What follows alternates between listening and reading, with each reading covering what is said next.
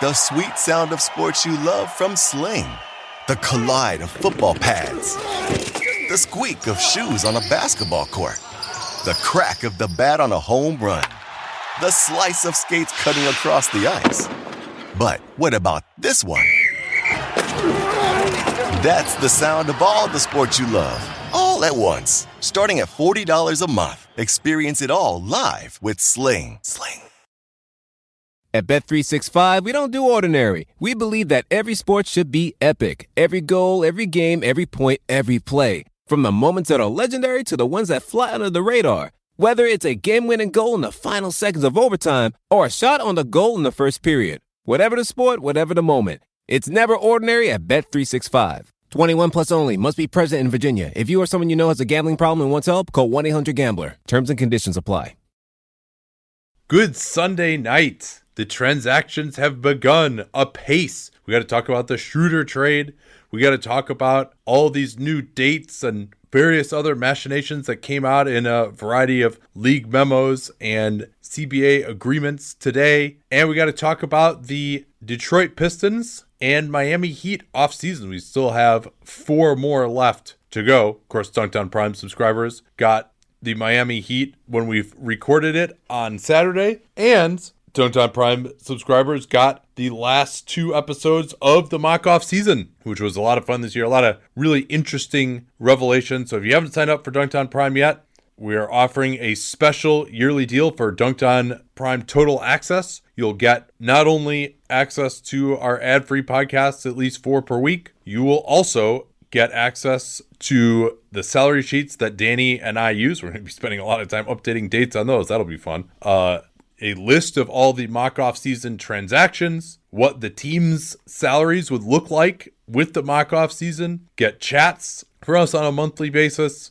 Lots of cool stuff with Dunked on Prime Total Access. And if the price is an issue for you, we do offer hardship pricing. You can find out more about that. Just go to Nate Duncan NBA on Twitter, and my pinned tweet in that letter has details on that. But let's get started here with a trade that has been agreed to between the LA Lakers and the Oklahoma City Thunder. Mr. LaRue, the terms, if you please. As we understand them at the moment, it is Oklahoma City trading Dennis Schroeder to the Los Angeles Lakers for both Danny Green and the 28th pick in Wednesday's draft. And this does not move the needle too much for either team from a salary perspective. These guys make basically the same money. However, it could lead to ripple effects that end up going one direction or the other, because the Lakers they don't have to pay the 28th pick, but they do have an empty roster spot. And for the Lakers also, potentially this changes the way they see their own pending free agents. And so in that perspective, maybe it could end up saving them some money. Yeah, rumors are flying that Rajon Rondo is out of their price range now. That may be some of the impetus for this. So let's take a look here from the Lakers' perspective. First of all, Schroeder making $15.5, basically an exact match of the salary for Danny Green.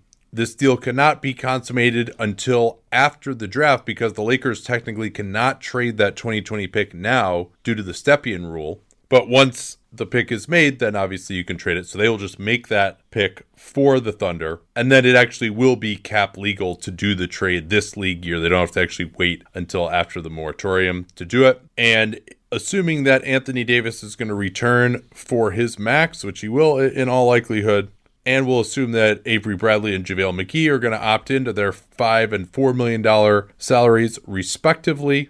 Don't know whether Quinn Cook will be guaranteed or not. We'll find that out shortly before free agency opens. And so now they have 8 players under contract, and they sit about $25.8 million below the apron. And that obviously is important because if they want to use the full mid-level exception, they will be hard capped and they cannot go over that for any reason. And the big variable remaining now is Kentavious Caldwell-Pope. Reports are that he's going to opt out of his $8.4 million, presumably expecting to get a raise off of that. And then, even if he comes back, that's 9 players you need really another 10 million or so just to fill out with minimums at that point. And so it looks like, depending on how much KCP gets, if he comes for around 10 million, he signs a longer term deal, then maybe they might be able to shoehorn in the mid-level, but it's going to be pretty darn difficult. You would expect you could also maybe see them move on from Avery Bradley or JaVale McGee to open a little bit more space under the hard cap. So that's where they sit from a financial situation right now. And Caldwell Pope, they absolutely have to bring him back now, you would think, because they don't have a way to replace him, and they have really very little in terms of 3-and-D guards. Maybe Bradley, they feel, can fill that role. He wasn't there, obviously, in the bubble. So from the Lakers' perspective, what do you make of this trade? How are we going to evaluate it? There are kind of two big branches of this to me from the Lakers' perspective. One is that this was one of their strongest kind of overall sets of levers to pull to improve this team for 2020/21. They used Danny Green as matching salary, and they gave up their first round pick. That is not all they have. They have Kyle Kuzma if they want to move him, the mid-level exception. They have other matching salary, but really, this takes a lot of other things off the table. So they basically, you and I like to use the phrase opportunity cost. This makes a lot of other possibilities, including trading for Oklahoma City's other point guard, Chris Paul, very, very difficult, if not impossible. And so then it becomes, well, Dennis Schroeder better be worth it. And the answer there for me is a little bit complicated, because Schroeder, he theoretically checks some boxes that are interesting for the Lakers. He is definitely a secondary scorer and creator, which is something that they want next to LeBron. That's part of the role that Rondo filled in the playoffs ably, and the rest of the season, meh. And so having that with him and a younger player who, theoretically they could re-sign because they'll have full bird rights on him, that's intriguing. But then the other part, and this has come up a couple of times with Schroeder over the last little bit, is the inconsistency that he's had as a catch and shoot guy. So I was going back through this, and as a pull-up shooter, Schroeder's never been great. He's in the like 25 to 28% range there. But yeah, from three to be from clear. from pull-up threes. Yes. Yeah, he's actually really improved his 2-point jump Correct. shooting off the dribble over the years. And then if you go through Schroeder's 3-point catch and shoots over the last couple of years. So this past season, 41%, 41.4. Previous season, 35. Season before that, 28. Season before that, 39.6. So he has 2 years at about this level and 2 years that are meaningfully worse. And there's an argument that LeBron James being on your team leads to better catch and shoot opportunities because of the attention and his amazing skills as a passer. But are you willing to bet that this is the real Schroeder, or that even that this is the high watermark and the mean is just somewhere a little bit lower? And that's what I would be betting. And so that is a useful player for them, but is that worth throwing this many chips in on him? Yeah, certainly he feels the need for another ball handler. That's why Rondo, when he came back and actually played at a really high level in the playoffs, was so useful to them. They really did need one more guy. But the advantage is that Schroeder is a more reliable spot-up shooter than Rondo, despite Rondo's playoff heroics. Again, I do think you can't count on getting exactly that from him again in the playoffs. And he's also just much worse in the regular season. So I think this move, definitely Schroeder to me is an upgrade on Rondo in the regular season. I'm not sure if he actually is an upgrade on what Rondo gave them in the playoffs, but that may not have been available even if they had retained Rondo. But Rondo did so much more defensively than we ever expected him to in the playoffs last year. And Schroeder, for example, guarding James Harden, he really was not able to do that. He's just a little bit more undersized even than Rondo, a little bit thinner. Obviously, he was known as Baby Rondo when he got drafted because they had pretty similar physical proportions, but he never really filled out in the way that Rondo did. Certainly as an off-the-dribble attacker, finisher, pick-and-roll player, secondary attacker,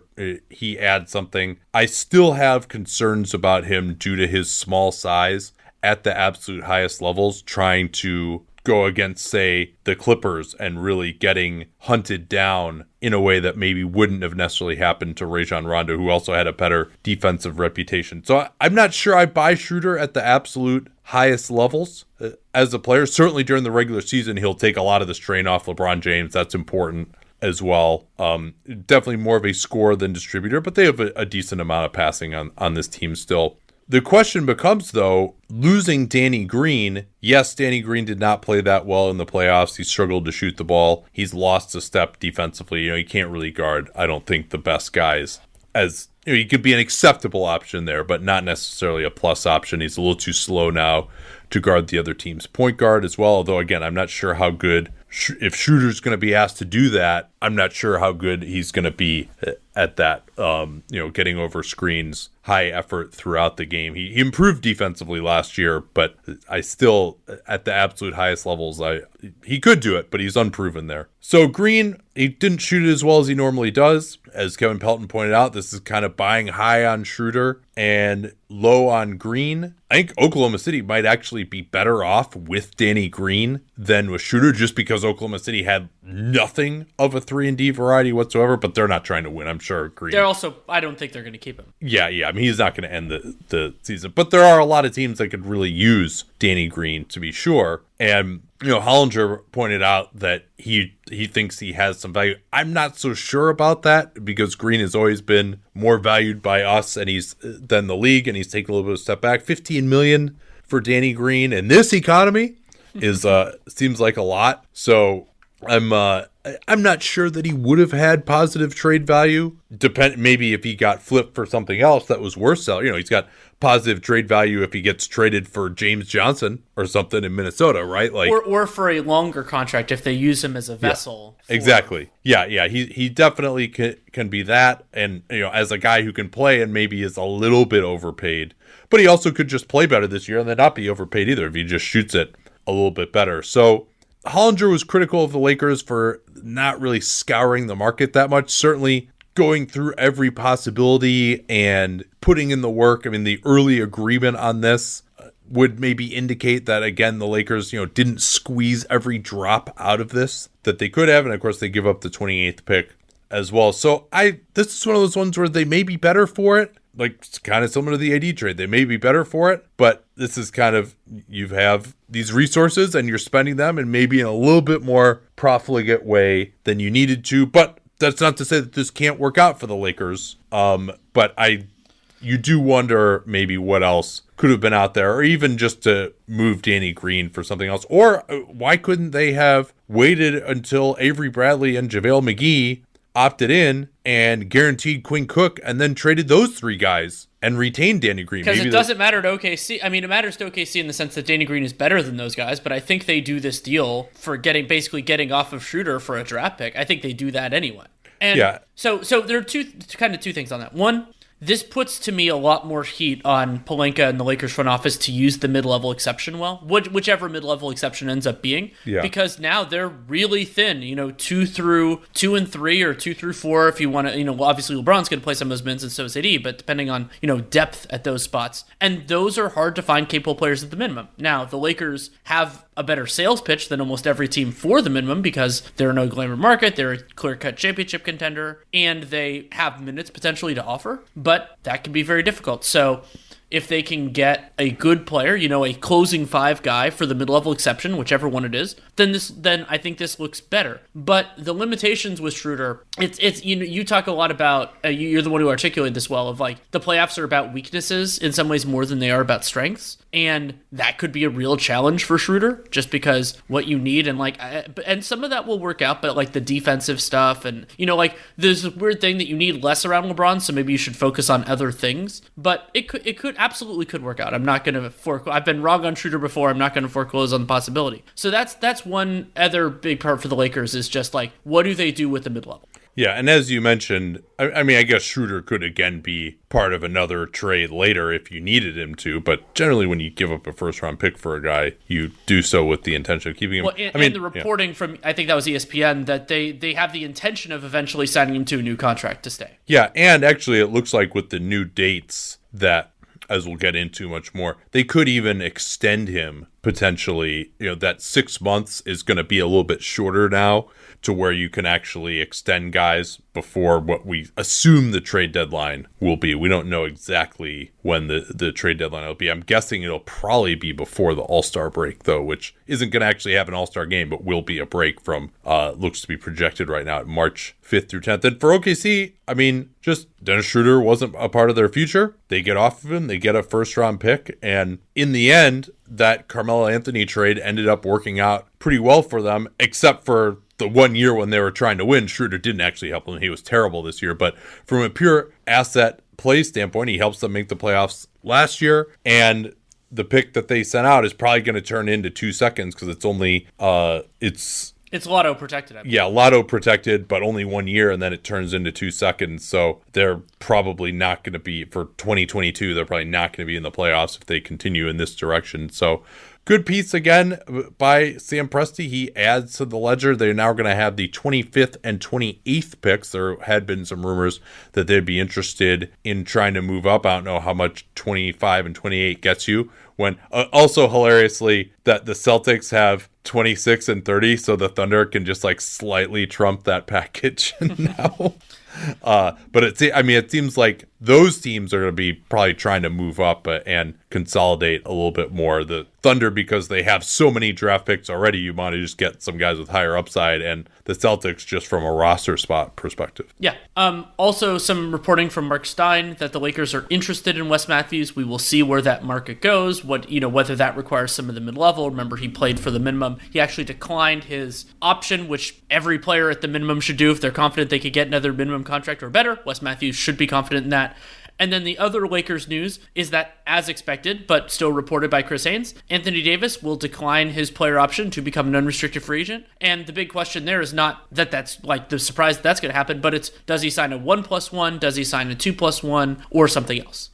Anyone who's seen our YouTube videos knows that I don't wear formal stuff all the time. So when it's time to dress up rather than dress down, I highly recommend Indochino. They were the official outfitter of my wedding. I got my tux from there. All my groomsmen got their sport jackets from there as well. I felt really good about having them be the outfitter of my wedding because all of my groomsmen were going to get stuff that they could continue to wear that fit them perfectly. Because when you go somewhere else, you're not going to get something that's made for you. So why not measure yourself in 10 minutes or visit a showroom rather than feeling like you're wearing somebody else's suit that they tried and failed to tailor for you. And not only does Indochino have the suits that made them famous, but now they've got everything. Blazers, pants, women's wear, outerwear, designed and made for you. Hundreds of high quality fabrics to choose from. European wools, linen, cottons, tons of colors, tons of patterns you can customize. Things like the lapel, the vents, the pockets. And you'll get a piece that is personalized for you in fit and style. Level up your game with Indochino. Go to Indochino.com. Use the code CAPSPACE. Use the CAPSPACE we talk about all the time here on the program to get 10% off any purchase of $399 or more. That's 10% off at Indochino, Indochino, Indochino.com. And don't forget that CAPSPACE code to let them know that you came from us. And we might as well roll through the rest of these option decisions here. And it turns out that Nicolas Batum will be exercising his $27 million player option for the 2021 season on Monday. And what's more, Otto Porter will be opting into $28.4 million for the 2020-21 season. Intrepid reporting there. Thank you for Joms and Chris Haynes for giving us that. Hey, allowed me to switch it in my option breakdown. I appreciate it. Yeah. Since you weren't able to do that on July 6th, 2016, when the Nick Batum's contract was signed. Fair enough. But then the other, and so I mentioned the Wes Matthews one. That was a little bit less clear. But then the one that was, we thought it was going this way, but we weren't 100% sure, was Evan Fournier. Fournier had a $17 million player option, and we both thought that one of the other ways that he could opt out was he opts out and agrees to a longer term deal with Orlando that costs less money this year and just extends beyond this year. That did not happen. Fournier will play on that. No guarantee that he will do so as a member of the Orlando Magic, but he will do so for $17 million wherever. Is that it for the options? Yes. At least as of now. I'm sure there will be more coming in. I will say that as somebody who tried to go through the verbiage in the like of the how they adapted the dates, it is grotesque. So there are a series of them that are supposed to be on Monday and Tuesday and all that, and I very well could have gotten them wrong because because they're trying to adapt from a system that no longer exists. So it's like, there used to be flexibility, and so you're trying to adapt it to current dates and all that. And also there are challenges, but still happy to have it. So I think then we can move to the other kind of set of important things that happened on this Sunday, and that is getting a clearer sense of the NBA's calendar and some of the other kind of of key components of this season and offseason. Yeah, lots of interesting stuff here. As anticipated, December 22nd is opening night. There will be an All-Star break, but no All-Star game March 5th through 10th. Regular season ends on May 16th. The play-in tournament will be over the next 4 days. So we had wondered how exactly that would work in terms of the timing and the travel and stuff. So it looks like they'll actually, it's the 17th through 21st. I guess that actually is technically 5 days.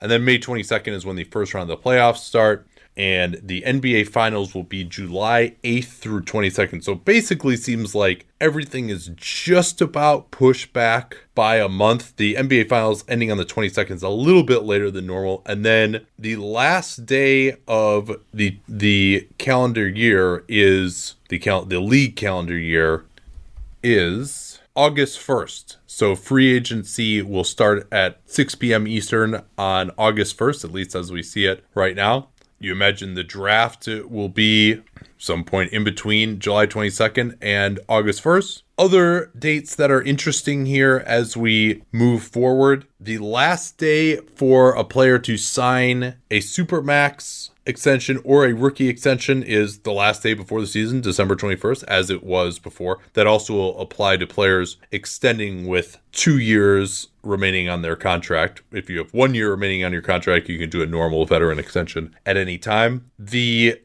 Andre Iguodala trade exception, the biggest trade exception that's out there, that was originally July 7th. Now that's going to be November 23rd. So a couple of days after the moratorium ends, or I guess the day after the moratorium ends. And the deadline to waive and stretch a player, including the 2021 salary, and to have that be stretched is December 9th. So that's basically the equivalent of what used to be September 1st will now be December 9th this year. What else we got in terms of some of these changed systems here? The two-way stuff is interesting.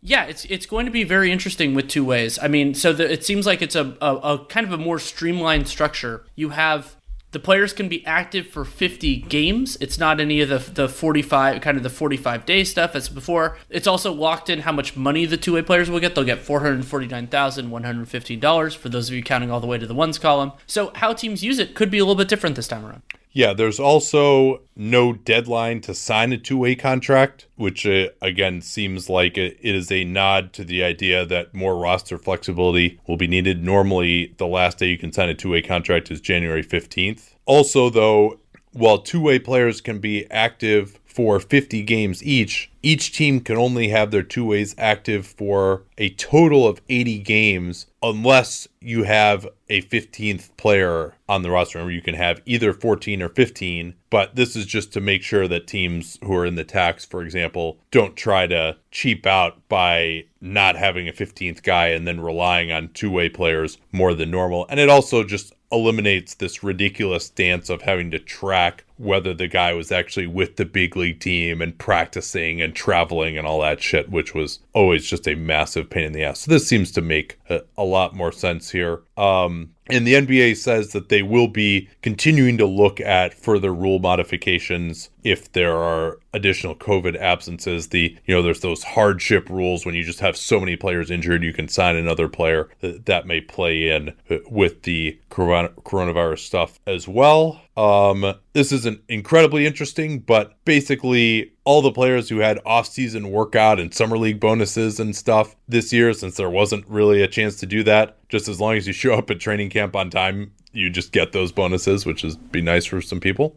And another thing that's interesting here is the qualifying offer deadline is November 19th, so the day after the draft, 5 p.m. Eastern. So we'll know for these restricted free agents whether they're going to be restricted or not the day before free agency. Not a huge surprise there as well. What else we got here? Well, we got the clarifications on how the luxury tax reduction is going to work, and it is very good news for teams that were potentially or will potentially go deeper into the tax, because it works on the amount a team is above the tax line, and then you think about that the tax payment is calculated off of that, so it actually can change a team's tax bracket. Yeah, so I can elaborate on that a little bit. The way it sounded like it was going to work from the reporting was, let's say you're $15 million over the tax. Normally, your tax payment would be $28.75 million. So we thought, if BRI is only 70% of the projection, you just multiply that by the tax payment. So that would end up being $17.5 million. I'm sorry. No, that would end up being under what we thought it was, $20.2 million. But the way it's going to work instead is if you're $15 million over the tax line, you multiply that 70% by the amount you are over the tax, not your tax payment. And so basically what that does is it lops off the top end of your tax, which is important because remember, the further you go into the tax, the larger amount you have to pay on a per dollar basis. It's $1.50 for the first $5 million, $1.75 for the second $5 million, $2.50 for the third $5 million, and then $3.25 for the next $5 million, which would be the $15 to $20 million over the tax bracket, and it continues to increase from there. So now, if you have a $15 million tax payment, BRI is only 70% of the projection, so now you're deemed to be only $10.5 million over the tax rather than $15 million over the tax, and so then your payment gets calculated on that. So let's say you're $15 million over the tax, the difference in the two formulas, one, under the formula that I thought it was, you'd pay a little over $20 million. You'd pay 17.5 under what it actually is. So you'd save about $3 million there. But then when it really is going to kick in for some savings is if like the Warriors, maybe the Celtics, Nets, and Sixers, I don't know how many of them would be over 15. Like 15 is kind of a de facto hard cap for a lot of these teams anyway. But if you are going to go over 15, now it becomes much more palatable to do that because you're getting that top percentage lopped off. So that's very Byzantine, but TLDR, this is another thing that helps the tax teams even more than we first thought that it would. Anything else on the CBA stuff, or we have a few other news things to talk about? Yeah, let me see if there's anything else. Oh, this is big. Hopefully it won't be big, but each side will have the right to terminate the collective bargaining agreement following each of the next two seasons. There was a termination option following the 22-23 season. The opt-out date was the preceding December 15th there, but this is basically just continuing the force majeure clause. And I think that this is maybe more just for the purpose of noting that there is a ton of uncertainty going forward here and basically just to force the sides to negotiate so that they can adapt the agreement to changing circumstances when they both have this mutual opt-out. And so hopefully this won't lead to labor strife, particularly if the game seems like it's recovering. I think it's really more of a safeguard probably for the owners if it's like, hey, we not only does it look like we didn't hit our targets in BRI for 2021, but let's say like the vaccine doesn't work or something, or like it still looks like they won't be able to have fans in 21, 22. And, there's sort of this idea still that it's short term, but hopefully, I think it's really just to protect the sides in case there's just like a total disaster again. I mean, so just consider it somewhat similar to the original force majeure clause that allowed them to open things up again to begin with. I'm less optimistic than you. I'm very concerned that there will be a lockout in 21, but I hope I'm wrong. I really do. Yeah. So here's why I don't think it will is it's just once the owners beat the players and got that 50% of BRI down from 57%.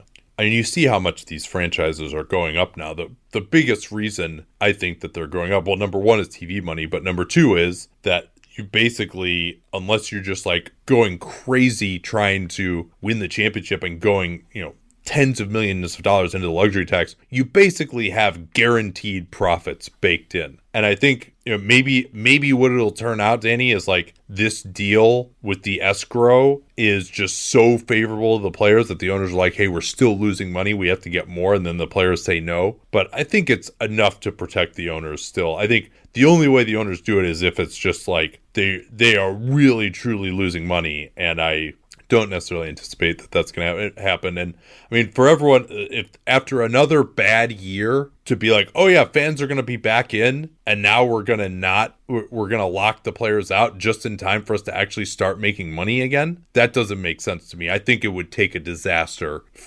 that's not really anticipated for the owners to be like, all right, we can't continue like this anymore. I hope you're right.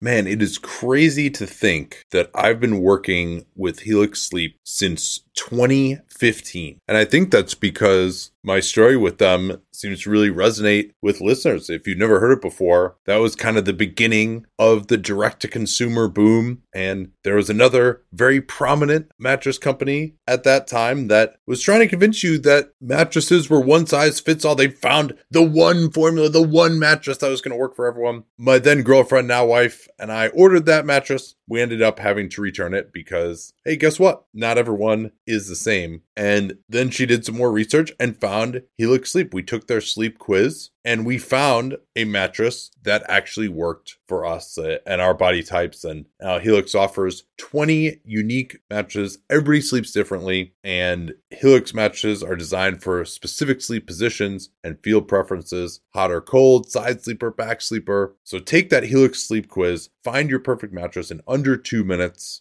and it's shipped straight to your door, free of charge. It's no risk because you really need to sleep on the mattress in your own home. You're like, well, how should I order this if I can't sleep? I'm like, yeah, you're not going to learn anything by going to the mattress store and sleeping on the mattress where, do I take my shoes off? Do I leave my shoes on, but then my feet kind of hang off the bed because I don't want to put my shoes on the bed? And is it weird that I'm laying here for more than 30 seconds? You can't tell anything under those circumstances. You might as well just order it, get it sent to your house, get that 100-night trial, their 10 to 15-year warranty, depending on the model. And there's never been a better time to try a Helix Sleep mattress because they are offering 20% off all mattress orders and 2 free pillows for our listeners at helixsleep.com/capspace. Easy to remember /capspace. We talk about all the time here on the program. That's helixsleep.com/capspace. This is their best offer yet. I can attest to that since I've been working with them for 9 years. And it won't last long with Helix. Better sleep starts now. Don't forget that /capspace URL to let them know that you came from us. This fucking Houston thing, man. Let's move on to that. Which part of it? Are you talking about the slow developing Russell Westbrook discussions? I mean, we can start there because it's simple. Woj, his tweet was, here's how sources describe the marketplace for a possible Russell Westbrook trade. Slow developing. And then he continued to note in his article about James Harden, which we'll get to, that the Rockets have been actively searching for trade partners for Russell Westbrook, but that marketplace is proving relatively barren. And I think the way that that's happening, obviously, is the Rockets are searching around for a team that will actually give them assets for Russell Westbrook, and they are finding it relatively barren. And so I wouldn't feel any motivation if I were the Rockets to give up assets to accommodate a trade request, right? Like that doesn't happen in the NBA. That's why this trade request is so absurd to begin with. And then Ian Begley, this is BOTP, as Frank Isola calls him, Berman of the Post, Mark Berman, says that Leon Rose is all in on trading for Russell Westbrook should he come for cheap, and that the Knicks will not give up any of their future assets, but they do, of course, have the cap space to just take Westbrook into space. I will say this: if there is a team that will basically take Westbrook on, the Rockets should basically offer to valet him to any of those places. For that would be a heist for the Rockets if they could get even close to that. Westbrook is one of the worst contracts in the league. Yeah, no, it's I'm in total agreement there. Could save Tillman Fertitta some money as well, and create an all-time trade exception. Not that the Rockets would necessarily use it, but they would have it. So the bigger news is that the plausible eventual possibility, which took 6 hours to manifest in the case of Westbrook's trade request, but supposedly Harden has not requested anything yet. He started putting out some feelers about potentially moving somewhere else, and his representatives, apparently according to Woj and Zach Lowe and Ramona Shelburne, and then supplemented some by Ian Begley, reached out to the Nets to see whether there's some interest there. Begley's reporting was that some Nets players were into it, but others were not. That's fascinating. I'm going to just go ahead and speculate that Kevin Durant was into it and Kyrie Irving was not. But that's total speculation, to be clear. But knowing what you know about the players' personalities, it's not a shocker. And maybe the players who Harden would be traded for might not be into it either. That could be another component of that as well. But it sounds like Both Harden and Westbrook are concerned, as from a Kelly Eco, Sam Amick report earlier in the week, about the direction of the franchise with D'Antoni and Morey leaving. That has left serious doubt in both players' minds about the ability to sustain long-term success. They have no interest in a rebuild, obviously. But the state of things here, according to Lowe, Ramona, and Woj, is that if the Rockets did decide to engage in trade talks on Harden, they've privately made it clear that they would require a monstrous return of players, draft picks, and pick swaps. And the reporting noted Karis LeVert and Spencer Dinwiddie and several more intriguing young players as potentially part of a package. So I don't think that this happens, but just for fun, what do you think it would look like with Harden on the Nets? Oh boy. I mean, defensively, it'd be like a pièce de résistance. I mean, you have Kyrie, whose effort level is inconsistent. You have Harden, whose execution is inconsistent. Like, Harden basically requires a switching system, which is not great for Kyrie to be in, or DeAndre, if that presumably is who's still going to stay at center. Offensively, I mean, it'd be fascinating. We have three of the most dynamic offensive players in the NBA, at least depending on what KD looks like, all together. And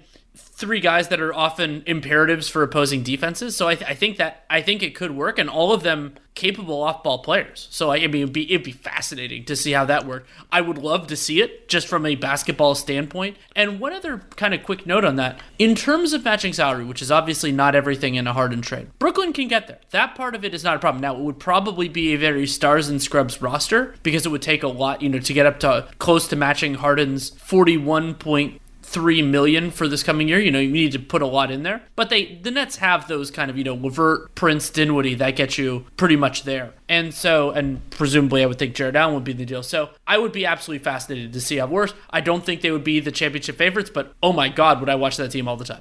Yeah, I do. They would have the potential to maybe be the greatest offense of all time, but they also would have a lot of implosion potential as well. And I mean, you mentioned capable off-ball players. Irving and Harden can shoot the ball off the ball, but they also don't really cut or move. Play like they give a shit off the ball. Yeah. Now, fair. I mean, you've got what might be the three best isolation players in the game of basketball all on the same team. So basically you could just do your turn, my turn every possession, and the other team just wouldn't have enough guys to guard all of them.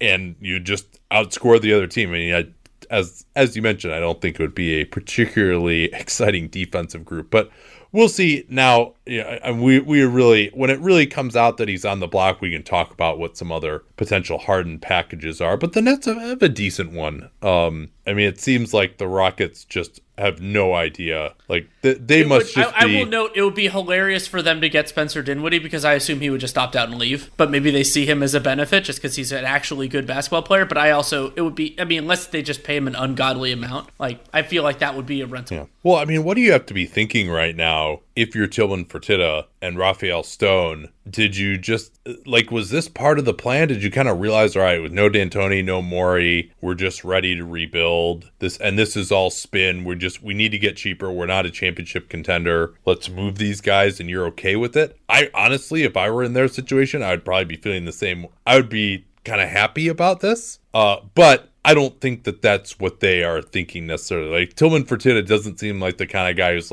patient enough to be yeah, you know what, this has run its course. Let's rebuild. Let's be bad this year. Let's get some draft picks. I mean, remember, they just traded a boatload for Russell Westbrook and impacted all their draft picks going forward before this. Now, of course, if they are bad enough, then some of those picks might remain in their possession, but there's not a ton of protection on those picks. I think they're top 4 protected or something like that, a lot of them. But we'll just keep an eye on this, but it's pretty funny to see that it's imploding this quickly for the Rockets. And maybe they'll stick around with Harden. There's reporting from Shams a few days ago that Harden is all in, but the fact that he's now thinking about it means it's only a matter of time. It really does. And maybe if they moved Westbrook somehow and then they had some financial flexibility and they could get some other players in and maybe they could look okay in the regular season. But yeah, Well, and especially when you think about how loaded the West is going to be next year. I mean, if let's say the standard is like even making the conference finals will be a real challenge for any team, but especially, somebody who's outside of that top 2 or 3. Yeah, I mean, and I'm not sure that there's a West team that's going to be incredibly awesome in the regular season. True. Necessarily. So if you're winning as many games as these other teams, that perhaps you can kind of delude yourself into thinking, hey, we won 53 games, the Lakers won 56, like we're right there with them. But we'll see. Let's hit on some of these other things here. Well, so there was some interesting kind of wording from Giannis that he was doing an interview in Sweden discussing his future, and he said, "There are a lot of rumors, everyone has opinions, but at the end of the day, I'll do what's best for my family. I don't see why I could not be in Milwaukee for several years. As long as Milwaukee and I are on the same page when it comes to being one of the best teams in the league and winning championships, that's fine. When it changes, it will not be good. It's easy. I want to be a winner. I do not care about money. My family's fine. I can take care of my children and grandchildren. And that's not the most important thing right now. It's winning. As long as we can win and create a winning culture, it will be good." Yeah. So, I mean, I don't think he's predicting that it will change, by saying when it changes. I think he just means more if it changes. Yeah, I agree. And he was asked if he's going to sign the Supermax, and he said, "I don't know what the plan is. It depends on what decisions they make. If they make the right decisions, I'll be there for many years. If they do not, we'll see. The NBA is business, and we can take it day by day. Hopefully we can succeed together." So, I mean, I don't know that tells us a whole lot new, other than I don't know that he's really said anything publicly, even discussing that he could possibly leave. This is really the first time he's even acknowledged that possibility, but it also doesn't make it sound like that's imminent. But certainly he's putting the pressure on Milwaukee to get better, and we'll find out in probably less than a week of whether they can do that or not. Yeah, and their tools for getting better are very difficult, and it requires ownership probably committing to spending more money. So again, that will be worth watching as well. LaMelo Ball worked out for the Wolves, and then later in front of the Warriors and, I don't know, Charlotte and maybe the Bulls. I can't remember. It was the Pistons. Yeah, because there's maybe a thought that they could move up. But it seemed like one of those things where like, hey, you want to come in and watch him? Okay. It wasn't, I think this was just him doing what he was being told to do by his trainer. And LaMelo has actually been in Detroit and working out with Jermaine Jackson in that area. A source told Jonathan Givony that LaMelo Ball shot the ball well in the Wolves workout and made it through with no issues. I mean, I would assume it's his agent saying that. And meanwhile, James Wiseman is completely dodging the Wolves, which is understandable. He doesn't want to go there with Karl-Anthony Towns there. Yeah, absolutely. So the next little bit of intrigue that's come across our plates is reporting by Jay Michael of the Indy Star that against the Raptors, Heat, and Knicks, Oladipo was just asking their players, hey, can I come play with y'all? Or, as he said, some iteration of that puzzling statement. That's according to 3 league sources with direct knowledge of the situation. And then, of course, there was the damage control. No, I'm happy in Indiana. I would be okay with staying here, blah, blah. But certainly it would appear that Victor Oladipo, who has reasons to be displeased with the Pacers organization, of course, because of how his injury was managed. He had that knee soreness and then he suffered that devastating quad tendon injury. But this is an indication that he indeed would like to get out. And yes, there's a little bit of damage control being done, but I'm going to go ahead and believe Jay Michael's report rather than the denial, considering it comes from 3 sources. And it seems like a very weird thing to make up, like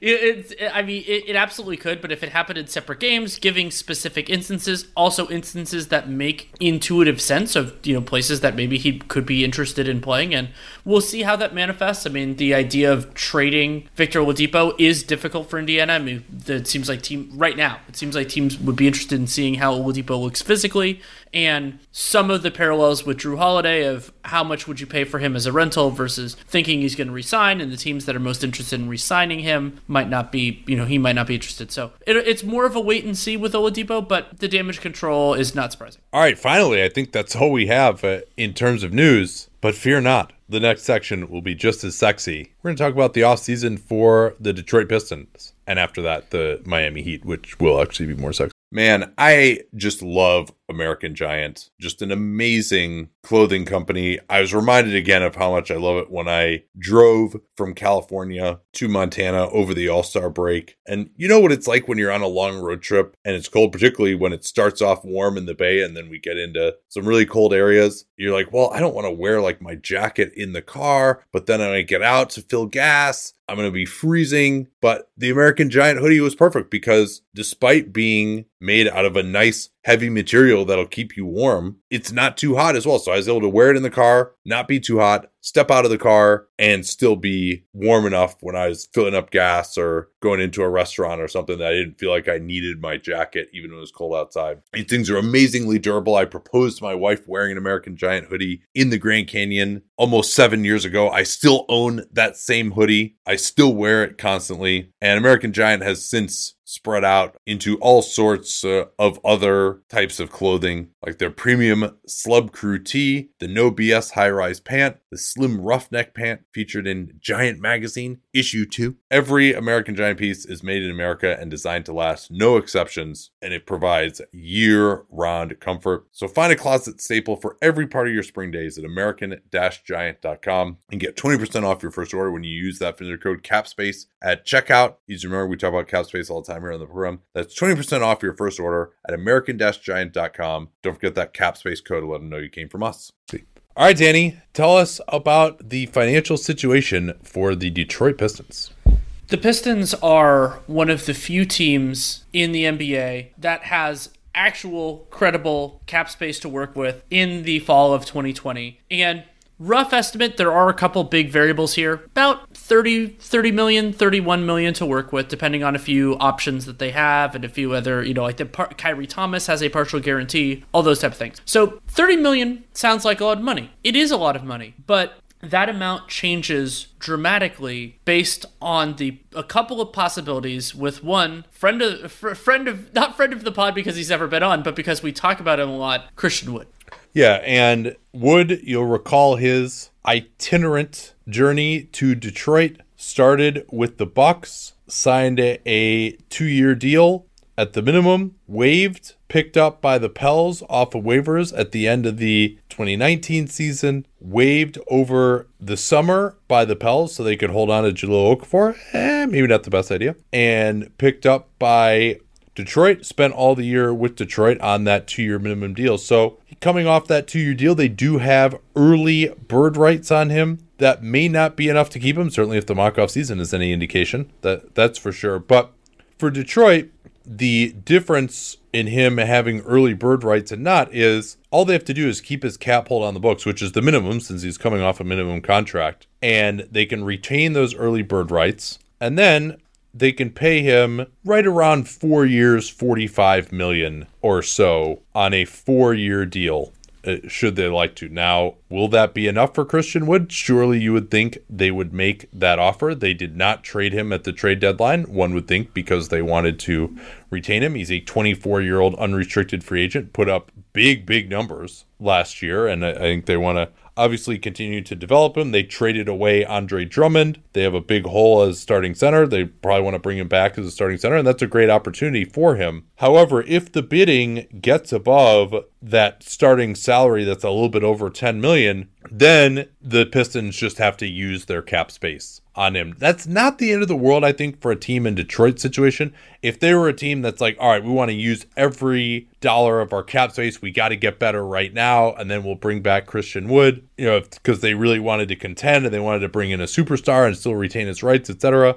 That's something that would be difficult. But, if they have to start something above $10 million a year for Christian Wood, yeah, it lops off $10 million or whatever his starting salary is out of their $30 million in space. But this is a team that has been kind of expensive. I don't think they want to be expensive again this year without much of a chance of competing. And due to the pandemic, if you use all that $30 million and then you bring Christian Wood back in the early bird, now you're only $10 million from the tax line. You still got to fill out more of the team as well, potentially. And so you're in cash terms, you're an expensive team. So I don't know that I would have expected the Pistons to just throw around $30 million in contracts. Maybe if they go after Fred VanVleet, that could be different. But don't think and here's the other big part of that. Yeah. Even if they make good use, let's not say amazing use, they make good use of that available cash. The Pistons still aren't going to be one of the best teams in the Eastern Conference. They still have, that hasn't stopped them for the last 10 years. But fair enough. But I think you're right that it could, if they end up wanting to retain Wood. And remember, Christian Wood is a very young, unrestricted free agent, meaning he can leave for any reason. It could be because he'd rather live somewhere else. It could be because that team is closer to winning or further from winning, whatever the hell he wants. And I think that makes that, and how much of an advantage does he give the Pistons? We don't know. I mean, he's had that itinerant career, so maybe he wants to stay in a place where it's actually worked out for him, but you could also see that lead him to wherever the most money is offered, or whoever has the best role, best kind of combination of role and team success. And so that freedom that comes with unrestricted free agency, I think that could be really valuable for Wood. And then the other reason, like let's say you compare him to Jakob Poeltl, for example. I mean, I would say Wood, his skill set is more intriguing, is that he's unrestricted. So you can go after him and know that if he prefers you, you get him. It's not, you don't have to sit and wait, even though the moratorium's super short this year. You know that if he chooses your offer that you're good, and you don't have to play these games. Yeah, and I don't want to spoil the mock-off season and where it went there, but just for you, Danny, in terms of guaranteed money, what would your ceiling be on Christian Wood? Well, I'm not totally sure. So there's a distinct possibility that he is a solid starter or more. And remember, you and I have talked a lot about how non-elite centers are significantly less valuable than elite centers, and then you start to get a replacement. But what makes Wood interesting is that he has more physical, he has more upside, even if it's not clear that he's going to get there, of, reaching that level than, let's say, somebody like Jakob Poeltl. Thinking about it right now, I would say the absolute furthest I would be comfortable to go, and I'm not even totally sure I would I feel great about this, would be something like $16 million a year. So that would be 4 years, $64 million. Oh, baby. I don't think that's the furthest I would go. I would really be trying to do something more in the $12 million range. That'd be $448. That would be, because you're not sure that he's that guy. And also, is a non-elite center making $16 million a year? How much does that help you? How are you 2 years from now? Are you sitting in there going, well, we could do, spending that on wings or anything else? Would that be better? But there aren't that many high upside players that are young and hit on restricted free agency. So I would be gunning for that, more in the 4 for 40, 4 for 48 range. And if I were the right team in the right circumstance, let's say, I don't know, the team I've been banging the drum on for him, the Charlotte Hornets, where your money is less valuable and you need guys with upside, I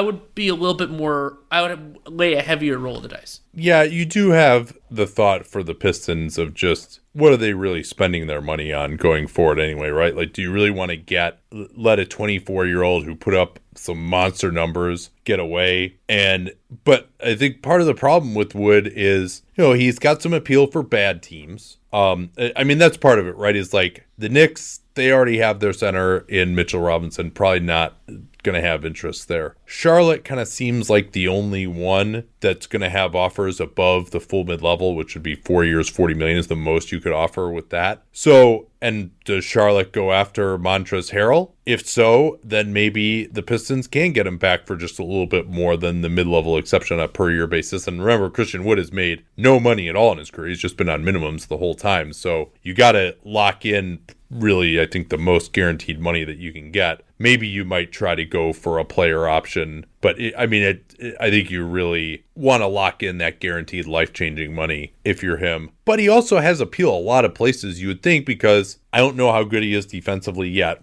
I still don't really have the answer to that question, but certainly he's got shot blocking potential. He's athletic. He's an excellent finisher around the rim. He can do a little bit off the dribble, and he can shoot the three. And so that type of versatility in a center, offensively, he's a really good offensive center already. And it's just, you wonder whether defensively, particularly on a team that's really trying to win, whether he's good enough. But maybe you just take that chance to find out, because again, the idea of a guy who can shoot on one end or finish around the rim, depending on what you wanted to do, and then protect the rim on the other, you just don't see that sort of a player that often, and there are just so many like, I mean, God, New Orleans, they got to still be kicking themselves over letting him go. But there are many teams that need a center who can space the floor so that your Russell Westbrook, Giannis Antetokounmpo, Julius Randle, Zion Williamson that can't shoot but isn't a center can operate around the rim and then but that player can't defend well enough, with the exception of Giannis on the other end.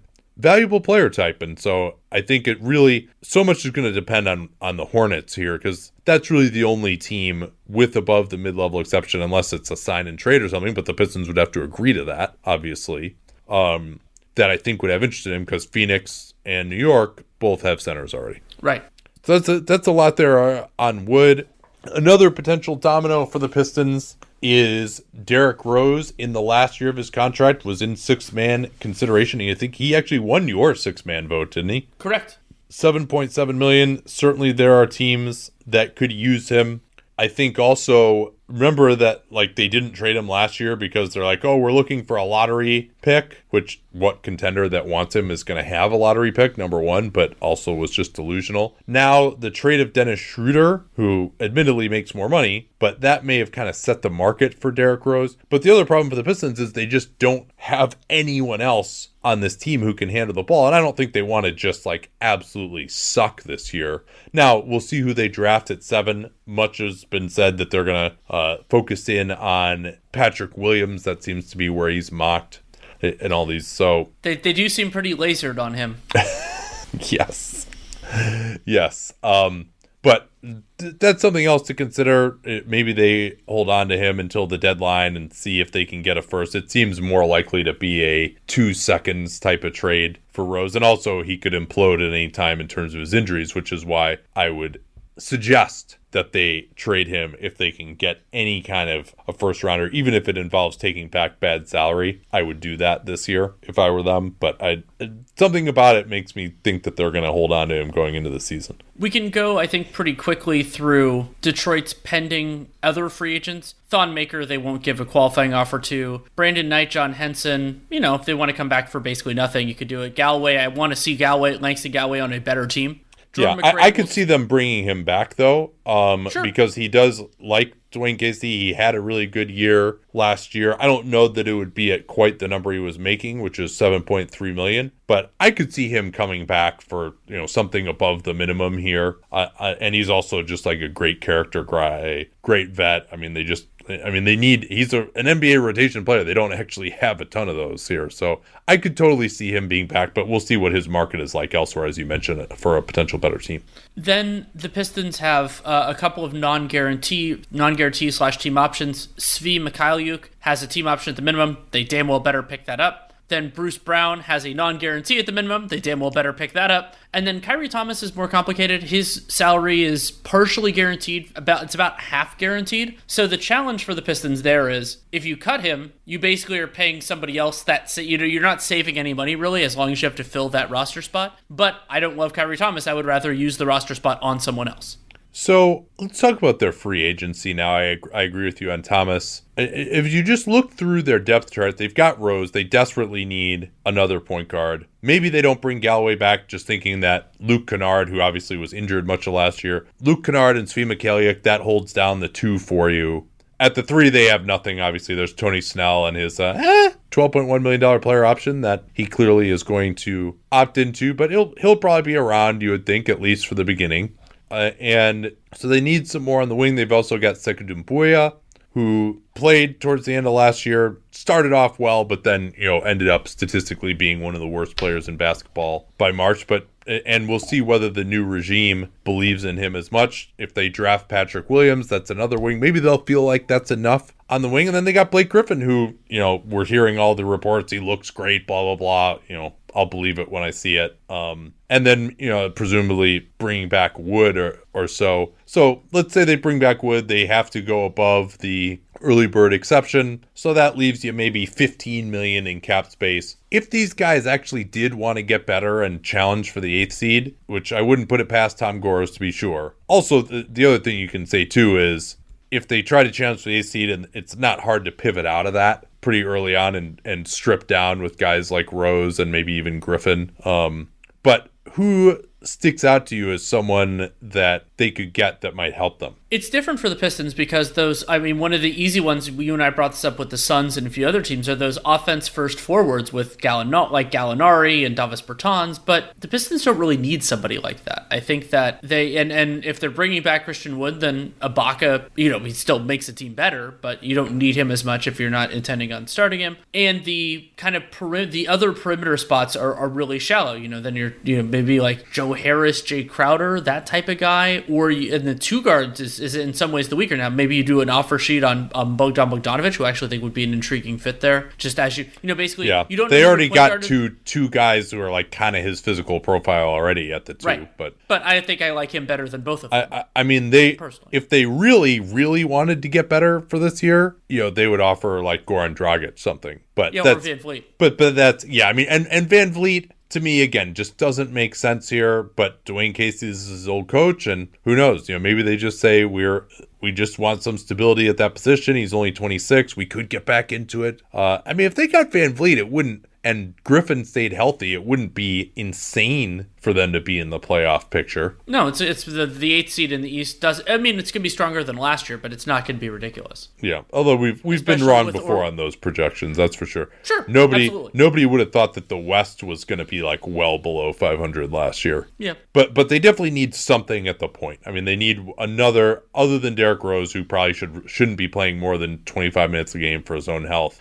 And that's not something that is particularly common. Maybe if they wanted a stopgap, Alec Burks could be someone that they could look at, or Clarkson. But Augustine. But another run for DJ Augustin back in Detroit. And Jeff Teague maybe could still create some shots for you a little bit. I don't think Reggie Jackson, if they want to go down that road again. But I think they do have to get some kind of a point guard. I mean, maybe that happens in the draft and the Williams stuff is a smokescreen. And if they draft Killian Hayes number 7, then you don't necessarily need another high level point guard. You might try to get a lower level guy. Actually, Trey Burke would be a decent fit here, I think. Sure. Just someone who can create some shots on the second also unit. went to the University of Michigan. Right. Yeah, that's it's got the local thing. They need a backup center too. That's another thing. Oh yeah. But those, again, I wouldn't want to. They can use the room exception on that very easily. Yeah, depth at the 3, I think, would really help them. Or I mean, even bringing back John Henson wouldn't be insane. Although generally, guys who just get traded somewhere as an afterthought, like he did in the Drummond trade, don't end up sticking around. And also with Henson, I mean, you don't know what offers are going to be on the table, but if it's low money everywhere, I could imagine him wanting to be on a better team just for the experience and the opportunity. And so if it's around the minimum for Henson, why not go to a good team? And the Pistons are not. And certainly Derek Jones Jr. just to get some more athleticism on the wing. Now, if they have Doumbouya and they draft Williams, then maybe they're not interested in that. But you can never have too many bites at the apple at that position, right? And also, I could see them as a Harry Giles destination. Just he has physical talent. You see if it works out. He has an intriguing skill set, and just if it only takes a few $1 million to make it happen, it's not the worst thing in the world. Yeah, Dario Saric as a backup 4, or maybe even Juancho Hernan-Gomez on a low-level offer sheet could be possibilities. Just a stretch 4 of the future. Maybe that, again, they're thinking that Patrick Williams would be that guy if they do draft him. Would you be interested in Melton at all for them? Yeah, I think possibly. Although again, they have these guys. They've got a lot of guys at these positions, but also no one that is so sexy that I wouldn't bring in some competition for them. Yeah, which is also why the Pistons should clearly go best prospect available, and we'll see who that is. Yeah, I mean, should we talk just for like 3 minutes about Patrick Williams? Have you watched any of him yet? I haven't gotten into him yet, but I'm interested. Okay, yeah, no, we'll talk about him. Actually, I might be able to talk more about him tomorrow with our guest. I never want to jinx it by saying who it is, but we might have a chance to do that for Downtown Prime subscribers. We done here on these guys? Anything else? The other challenging thing, and I think you and I are both going to have the same thought on this, is Luke Kennard is extension eligible. And my thought would be it's really hard to come to an agreement because, I mean, unless he's going to take backup money, you don't want to pay him starter money when he hasn't proven he can be one. I mean, it's a new regime, which is maybe a little bit different here, but I could see something in the 12 or 13 million range happening, even though I wouldn't approve of that. I just don't see Kennard as a huge difference maker. He's not a guy that I have an amazing feel for, but certainly not an asset defensively. A one position defender at the 2 he's got some pick and roll ability. His shooting is coming along, but he also was injured last year. For a team like the Pistons that doesn't have deep playoff aspirations anytime soon, maybe it makes more sense, but I might as well play it out. It's one of those things where if he's so good that you end up having to pay him next year, fine. It's one of them good problems, right? And Kennard has a significant cap hold of $15.8 million. So you could say, oh, it would be nice to reduce that, but the Pistons they can handle that as need be. And yeah, here's another thing on him too, is just that even if he plays really well offensively, and I think maybe teams have kind of learned this lesson with Buddy Hield too, just your shooter, one position defender at the 2, that maybe is just not a premium player who really should be getting like over $15 million a year. So I don't see, even if he plays well, I just don't see that much downside for the Pistons in terms of his market just exploding to be like 20 million a year or something like that. Because like the reason you extend someone is, all right, we're going to give you some guaranteed money, and we think you have a possibility of outperforming this. And I don't know how much possibility he has of outperforming, 12 million a year, which is probably historically that's kind of the minimum that people are going to take in a rookie scale extension. Yeah, and especially when you consider in the possibility of durability issues and everything else, it's like, are you even sure that he's going to be that type of guy? And so for reference, Kennard played 73 games this rookie year, but then 63 in 18, 19, and 28 last year. Yeah, bilateral knee soreness. Yeah. Yeah, that's a lot worse than unilateral knee soreness, let me tell you. Because bi means two. Yeah, but just earmuffs for Feldman on this one for the mock rookie extension negotiations, everything that I just said about Luke Kennard, because I'm going to come in asking for more. All right, we done on these guys? Yeah, I think so. The sweet sound of sports you love from Sling. The collide of football pads. The squeak of shoes on a basketball court. The crack of the bat on a home run. The slice of skates cutting across the ice. But what about this one?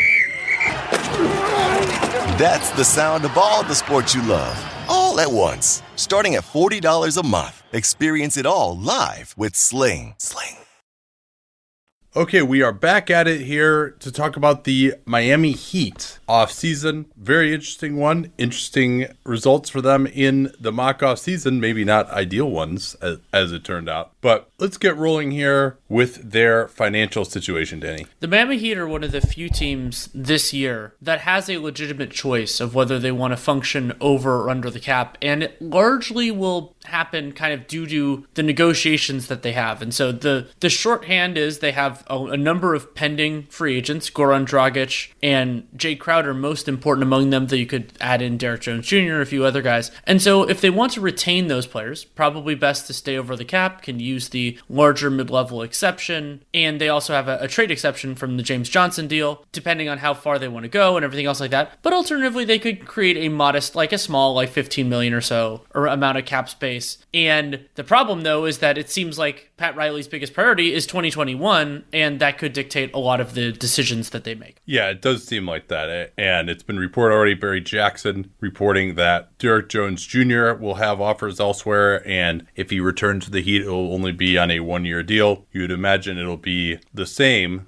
with Dragic and with Crowder. So obviously Dragic was really good. I don't see him having offers elsewhere above the mid-level, and maybe that would be at most probably for 3 years. Dragic is, or at least as of July 1 this year, was 34 years old. And so it seems like they have full board rights on him, obviously. He may not start for them during the regular season. In fact, I would doubt that he would, given how well preserving him ended up working for them. But he's probably going to start for them in the playoffs, you would think. 1 year, $15 million, that's what we ended up at in the mock-off season. I think that's kind of about right here. Does that overcome, let's say if the Lakers were able to scrounge out the full mid-level and go for, or the Clippers, for example, go 3 years at the full mid-level, right about $30 million. Is that enough, you think, $15 million to convince him to stay? Does he want to just get his money to, or maybe a little bit more stability than one more year, thinking that, hey, I could fall off here at every time, coming off an $85 million contract. How much does he feel like he needs to lock in more money as opposed to going 1 year? So it's really going to just depend what he's willing to take. But Miami could, in theory, even go higher. than 1 year, $15 million. And I think that's as interesting as it is to say for a team that could have $20 million in cap space if they let everything go. They're $43 million below the tax line. And when you have to overpay guys on 1 year deal, that can disappear very quickly. I think what they would like to be able to do would be re-sign Dragic to a 1 year deal, re-sign Crowder to a 1 year deal, maybe even pay them enough that they would take a non-guaranteed second year so that they could have the flexibility of retaining them next year or using cap space. And then also using the full mid-level. We'll see whether that's possible, right? I mean, they would have to get Crowder and Dragic with basically about $30 million. If they wanted to go into the tax again, they could even use the full mid-level and they would have $49 million to spend, including the full mid-level. I think they could probably get that in. I think they could bring back Dragic and Crowder and use the full mid-level, or maybe even have enough room to balloon pay Jones for 1 year to stick around also. For me, the big variable is actually Jay Crowder. Crowder, 29. Maybe he's had a very successful bubble, and remember how rough things were for him in Memphis at the beginning of the season. Maybe he sees this as a time to kind of cash in, get that last big deal, especially if there's a situation that he likes. But if that doesn't materialize, then I think Miami could absolutely be there. And like Dragic, it might be comparing more money for 1 year to something in the mid-level exception range for 2 or 3. And I could see wanting to go back to Miami. And for both of those guys, the success that the Heat had in Orlando could end up looming large, because it's possible they have offers from good teams, absolutely. But let's say it's something like what happened in the mock-off season where Jay Crowder's considering mid-level with teams that are fighting for playoff berths, or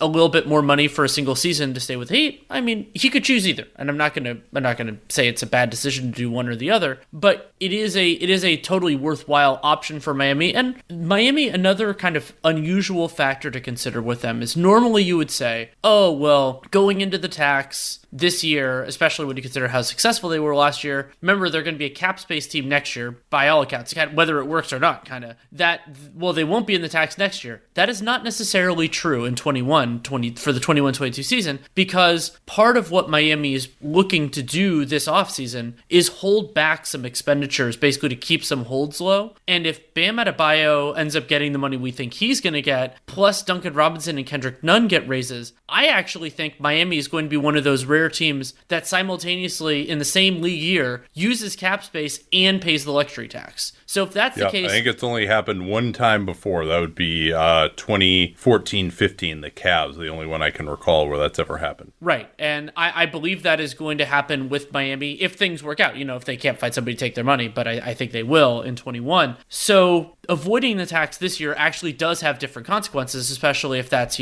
bringing in a star-level free agent, and then they're going to be expensive for a couple years. So I think that they might want to be judicious, might want to avoid the tax this year, but I think they'll get as close to it as they can when you consider the incentives involved. Yeah, and if that's the case, it really all depends what it takes to bring back Crowder and Dragic. I think they really need to pay up to do that. And because just a 1 year deal for the mid-level, I don't think is going to be that competitive if other teams are offering way more money. Maybe there's certain players who just want to go to Miami for a year, hopefully be on a championship contender, and feel like that can boost their market for 2021. That maybe if you're a guy who's like, I don't want to lock in to the full mid-level because that's going to be too low for me. Maybe you would take Miami's 1 year deal in that instance, but I'm not sure who that is, right? And to me, looking at this group of free agents, there are almost more players or there are more full mid-level slots out there than there are maybe players who are deserving of that, who are really going to make a difference. And, so let's say, I would be surprised if you offer Dragic 1 year, $18 million and Crowder 1 year, $18 million, that wouldn't get it done to bring them back. Would you agree with that? I think Crowder could even be less. It could be somewhere around 13, and then we're getting close to that vaunted $30 million number. Yeah, well, in that case, Zach Lowe did report that he expects Crowder to have offers at the mid-level for multiple years, the full mid-level. That's true. And so I think that's where I get to $18 million. If he's deciding between a 2 year or 3 year deal at the full mid-level and 1 year, $13 million, particularly given how his game fell off more than a little bit after leaving Boston, and then he came right back to kind of be the same player he was in Boston this year at the Heat, but that wasn't over a full season. He shot the ball better than expected as well. Yeah, would I want to count count on reproducing that for a whole season and then getting a big contract in 2021, or do I view this as my apex and try to cash in over multiple years to the greatest extent that I can? I think that's a tough call. But let's say it does get up to $18 million apiece for those guys. What is their repeater tax situation, Danny? And I totally agree with you. It's a great point that you made that they probably are going to be in the tax. I mean, even if they let Kendrick Nunn go, they're probably going to be in the tax anyway, because Adebayo, he's going to make $12 million more than his cap hold. Robinson will make at least $10 million more than his cap hold, probably. And so that'll eat up any difference between just getting to the cap after using your cap space. Then you build on top of that with those guys' contracts. Yeah, they almost certainly, you would think, will be in the tax next year, unless they just completely strike out in free agency. So let's assume they're going to be in it next year. What has it been for them the last few years before this? The Heat had not paid the luxury tax since LeBron James left until 2019-20, when they did pay the tax. They paid, we just got these numbers, they paid about $2.5 million and then ended up getting reduced, but they paid the tax for 19-20. So that means it wouldn't be a problem for another couple of years. But if you put this year, if you put 19-20, 2020/21, and 21-22, starting to get closer to the expensive territory. Well, the other thing too is they could start the season in the tax and then through either Iguodala or Olynyk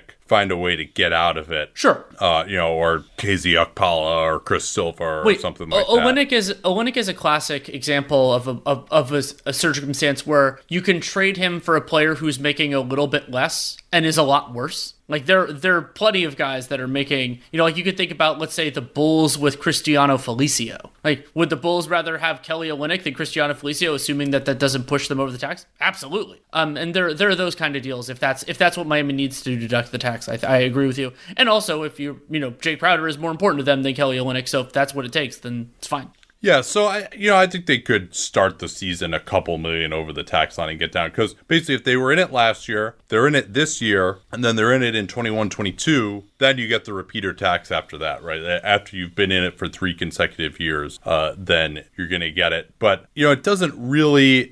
So they would be able to push out their eventual tax payment one more year, or repeater tax payment one more year if they're not in it this year. And generally, if you're close to the tax, it always behooves you to get out of it if you can. Let me ask you this. Would you prioritize Dragic or Crowder if it got to the point where you just could only keep one of them? Dragic, I like his ability to create in the half court, and there are times that can be a challenge for the Heat. Now, if Tyler Hero and all these other guys look as good as they did in the bubble moving forward, then maybe you need that a little bit less. But one consideration going the other way, I would still pick Dragic, is that if Derek Jones Jr. ends up a different place, then this critical mass of wings that Miami amassed significantly through that Memphis trade at the deadline, that group's getting thinner, and then Crowder matters more because you don't have as many suitable replacements. Maybe Riley thinks that KZ Okpala or some of these other guys can step in, but they don't really have a lot of clear heirs apparent on the roster. Yeah, I mean, really, if you say that we're just going to start Tyler Hero as basically our point guard and we just believe that much in him, I don't think he's at that point yet. Scoring explosions aside. And this is the reason why this team was so good was their egalitarian offensive approach where you just kept putting your finger in the dike and then someone else would be able to score. And Dragic to me is really their best pick and roll player still. And crazy it is to say with him being 34 and Crowder being basically 30, I actually think Dragic might be a better bet to maintain his performance next year than Jay Crowder. I would agree with that. As a big point guard, is shooting, as an offensive player, I think he's not going to play the same way he played in the playoffs all year, obviously. I mean, was just an incredible level that he reached. But still, just to give you another premium ball handling option, that's harder to find than someone like Crowder, where you can kind of find a more bargain basement version of him, even if someone who's not as good as he too was during the playoffs. What else do we need to talk about with these guys? I already got into it, but some of the more interesting negotiations that would be happening in another situation would be, figuring out an extension with Bam Adebayo, maybe negotiating something with, I'm trying to figure out whether with Nunn and Robinson Robinson, I guess they extension, because the deal technically covered 3 seasons. No, they will in fact be extension eligible. But with all of them, because you're trying to maintain those low cap holds, $15.3 million for Bam, and then $2.1 for both Robinson and Nunn, nothing's going to happen there. And hopefully Bam Adebayo is more understanding in the long term than Kawhi Leonard appears to be with San Antonio. And, maybe they do something awesome with the space. I think a lot of people are hopeful that they will. So Miami's extension negotiations aren't going to be particularly compelling. They also have, theoretically, full bird rights on Solomon Hill. Well, can we go? Let's just go into that a little bit more for people who may have either forgotten or not quite understand this. So Bam Adebayo is a lower pick. His cap hold is $15 million. Duncan Robinson and Kendrick Nunn, so one of them might hit the starter criteria and bump their cap holds up a little bit, but they're going to be minimal. They're going to be under $5 million each, even if they do play. And obviously, all those guys are going to be restricted free agents. You'd expect all of them to get much higher salaries in the end, but it doesn't make sense to extend them because once you extend them, that cap hold goes away and it's filled by their actual salary. So Bam's max is going to be probably about $28 million or so starting next year. He's a max player, clearly. And so by extending Bam now, his cap hold's $15 million, his starting salary would be like $28. You are essentially vaporizing $13 million in cap space in the summer of 2021. And by Robinson and Nunn, similarly, whatever their cap hold would have been compared to what their starting salary would be in that new contract, you're vaporizing that amount of cap space as well. As of right now, I have them projected at $37 million in cap space in the summer of 2021. That would be enough for the 30% max and one Giannis Antetokounmpo, or anyone else for that matter, who would fit into that. There could be a little bit more room than that if I'm calculating out right now that it's just going to be that minimum 3% raise. It could increase by more, could go up 10%, get you up to about $120 million. That's what the range looks like essentially there. But either way, Bam in particular, extending him just doesn't seem like it's going to be possible. So that's just an explanation of that. You see this a lot of times when guys develop, who are lower picks, develop into being superstars. It just doesn't make sense to extend them. And Kawhi Leonard was really the first prominent example of that when he was going to get a max extension in 2015. They did not extend him in the autumn of 2014 so that they could bring in LaMarcus Aldridge, and they immediately won 67 games after that. But Kawhi apparently was never fully pleased with that, even though it ended up helping the team. Yes, that means the rest of Miami's offseason is a little bit less compelling. They don't have a lot of wiggle room there. And while it happened in the mock-off season, I do not expect Andre Iguodala to be in a different uniform. There aren't that many ways for it to happen. But, theoretically, if Miami thinks they can do better with that cap space, maybe a team like Atlanta or one of the, or even the Warriors with the aforementioned Iguodala trade exception, it is a possibility. He is in certain ways, he's actually the most movable of Miami's players that is under contract, just because he's not essential to their future, even though you could argue he's important to their present. We can also mention that Miami, sorry, unless you have something on Andre. No, not really. I think, I'm not sure that anyone would want to take him at his $15 million salary. I mean, you could see him maybe getting moved for someone who makes a little bit less. And depending on how much Dragic and Crowder go for, I think there's no free agent out there, I think, that I would prioritize for the Heat over Goran Dragic on a one-year deal. I mean, because they theoretically have $20 million in cap space, right? You could just offer Danilo Gallinari 1 year, $20 million. I would rather have Dragic than Gallo. I'm not sure how the Heat would feel about that. How about if they bring back Crowder and Dragic? I mean, well, let me ask you about that. I mean, do you agree with me that there aren't any free agents I'd prioritize over Dragic? Because the problem, of course, is that you have to keep Dragic's cap hold on the books to have the ability to re-sign him with bird rights, and so that vaporizes your cap space until you renounce his bird right. Yeah, or until you replace it with a signing, which would be less, presumably, than his cap hold, which is high. No, there really aren't that many players, especially when you consider what Miami's looking for and the limitation that they can functionally. It appears they're only going to offer a one-year contract. There are lots of players I think would fit in. Gallinari, you brought up. I could see Marcus Morris fitting in there.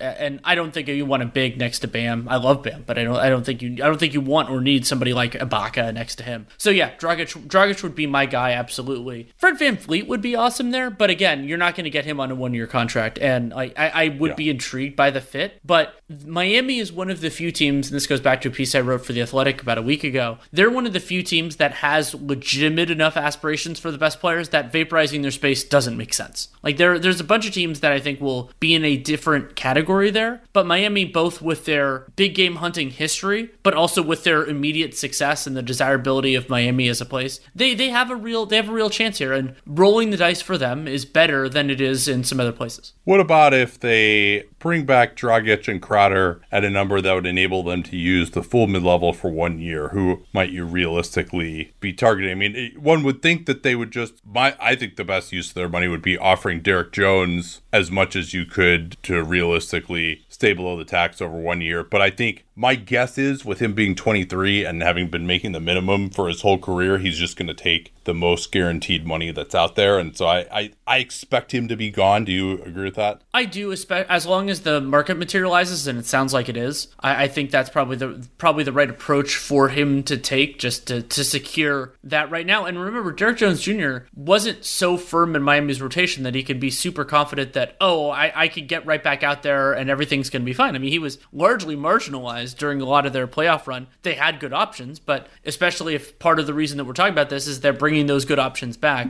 So in that case, I would be looking, I've talked to Mo Harkless, maybe JaMychal Green. I mean, he'd be intriguing. There aren't, GR3 probably, like a forward type guy, especially because Tyler Hero is going to and Hero and Robinson are going to take the lion's share of those kind of like offensive perimeter minutes, and you don't need as much shot creation if Dragic comes back. You can name those guys, but another thing I'd be interested for you is, let's say Dragic leaves. What would you be looking for in kind of that role? Because that's a real weakness of this 2020 free agent class. Yeah, I mean, you'd probably go down to like a Jordan Clarkson or something as your next best option. Or maybe they just would not even bother with that role and just say Kendrick Nunn and Tyler Hero. That's enough for us as perimeter creators, although again, as we saw in the finals, that was a pretty big downgrade. But yeah, this is not a group that is high on potential creators. Maybe there's a thought that they could try to do something for DeMar DeRozan, like Iguodala and Olynyk for DeRozan, if Dragic leaves. They don't have many assets to include there, obviously. But I do think, DeRozan wouldn't be terrible with this group. I don't know. I guess Butler and DeRozan and Bam is probably just too many non-shooters offensively. Here's the one I'm more interested in there. Miami is very low on assets. They do have the 20th pick in this draft. But yeah. outside of that, and depending on how people feel about KZ Okpala, a lot of their best young players are guys they're not trading, so they don't really matter.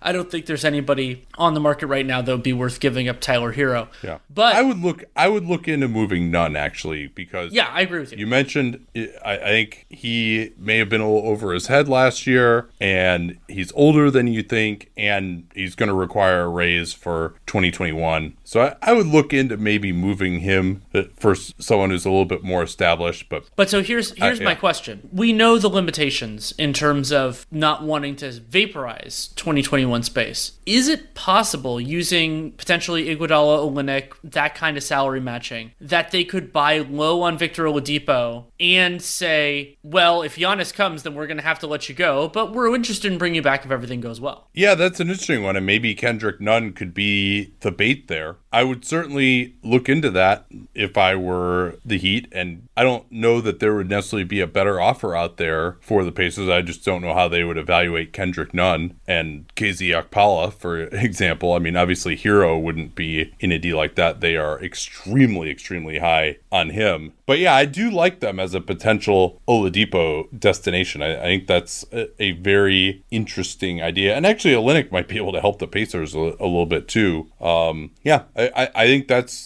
they seem like one of the more logical Oladipo suitors, to be sure. Well, and that's also why the limitation of assets is why I don't think Miami's going to get in the Drew Holiday Derby. He could fit in with this team just like a lot of guys could. But Holiday is a better player / asset right now than Oladipo is, due to the injury injury and everything else. And so I don't think Miami has both. I don't think they have the sendable resources, if we're counting guys like Hero as off the board, to make that happen. But for Oladipo, I wouldn't be stunned to see them do that kind of a buy low on a player who's not under contract. I think that Riley will be more zealous about keeping the space, but if you can have your cake and eat it too with somebody like that, I think that it could be worth it for Miami, betting on their culture, betting on their medical staff, and just seeing where things go. In the worst case scenario, if you didn't give up that much, the worst case scenario is, you burned the 20th pick or Kendrick Nunn or both on a gamble that didn't pay off. Yeah, we'll see how high the holiday sweepstakes actually get and how serious New Orleans is about potentially keeping him. If it were Nunn in the 20th pick, if these teams that have more ammo just aren't willing to put that in, then maybe Miami could become competitive there. Well, and the salary filler for them is probably the best salary filler of any team that could potentially make bids. I mean, Iguodala and Olynyk both help your team. Yeah, so in other words, Iguodala would return to the Bay Area until he was traded to a contender at the deadline again if he got sent to New Orleans. Maybe New Orleans, he might be interested in playing with Zion a little bit, or like being a coach on the sidelines or something. I don't know. No chance. He is not interested in going to New Orleans. I feel pretty confident about that. Maybe they get into a battle with him and insist that he show up. But and then the other nice thing about a potential Drew trade also is he then might make Dragic redundant. And you could use that $20 million in cap space on a 1-year deal, maybe for Gallo, right? So now you're talking about Drew and Gallo in there. That's a pretty nice replacement for. Although your one concern, though, if you're Miami, is Drew Holiday has a player option for $27 million. If he gets hurt or something, that could torpedo everything, your 2021 plans. So maybe that doesn't end up happening for that reason. In addition to them not having that many assets. So all right, that's probably enough here for fantasy land. What else needs to be discussed with these guys? Not much, huh? I mean, Nunn and Robinson, they're non-guarantees. They're obviously going to get guaranteed immediately. It already sounds like Udonis Haslem is basically confirmed that he will be a member of the 2020/21 Miami Heat. So there's that. Yes. He said he wasn't going to push for playing time, but he does feel he could still contribute. That's fantastic. He's going to be back, though. I mean, I wonder, I haven't done the math on how much they owe him for him opting out years and years and years ago, but he's gonna get close, especially if he plays until he's 50. Oh man. All right, so anything else on these guys, or can we wrap up here? I guess Jones Jr., here's another question. Would you prioritize him or Crowder on a 1-year deal? I think we know what the Heat would do, but what would you think? I honestly would probably prioritize Crowder just because they're trying to be competitive right now, and Derek Jones Jr. just doesn't have as complete a game. And remember, Miami's aiming high. They're not having Derek Jones Jr. on a 1-year contract that you're probably going to have to renounce that cap hold doesn't do you as much of a favor as it would in another circumstance. Maybe you could trade. So I think I'd probably go with Jay Crowder. And he's just a tough fit next to Jimmy Butler too. I mean, when you can't play him with Adebayo and Butler at the same time due to the lack of shooting, I think that becomes more difficult. So yeah, I do think the fit of Crowder is better. I think there's many teams that might prefer Jones Jr. over Crowder, however. But yeah, I mean, Jones Jr. seems like a good guy at age 23 to get a longer term deal anyway. I mean, maybe if they got up to like 1 year, $15 million, maybe that could be competitive with the offers I expect him to get. Although, who knows? He could be one of those guys that we like more than everyone else. But all right, I think we're rambling here. Are we ready to wrap this one? Absolutely.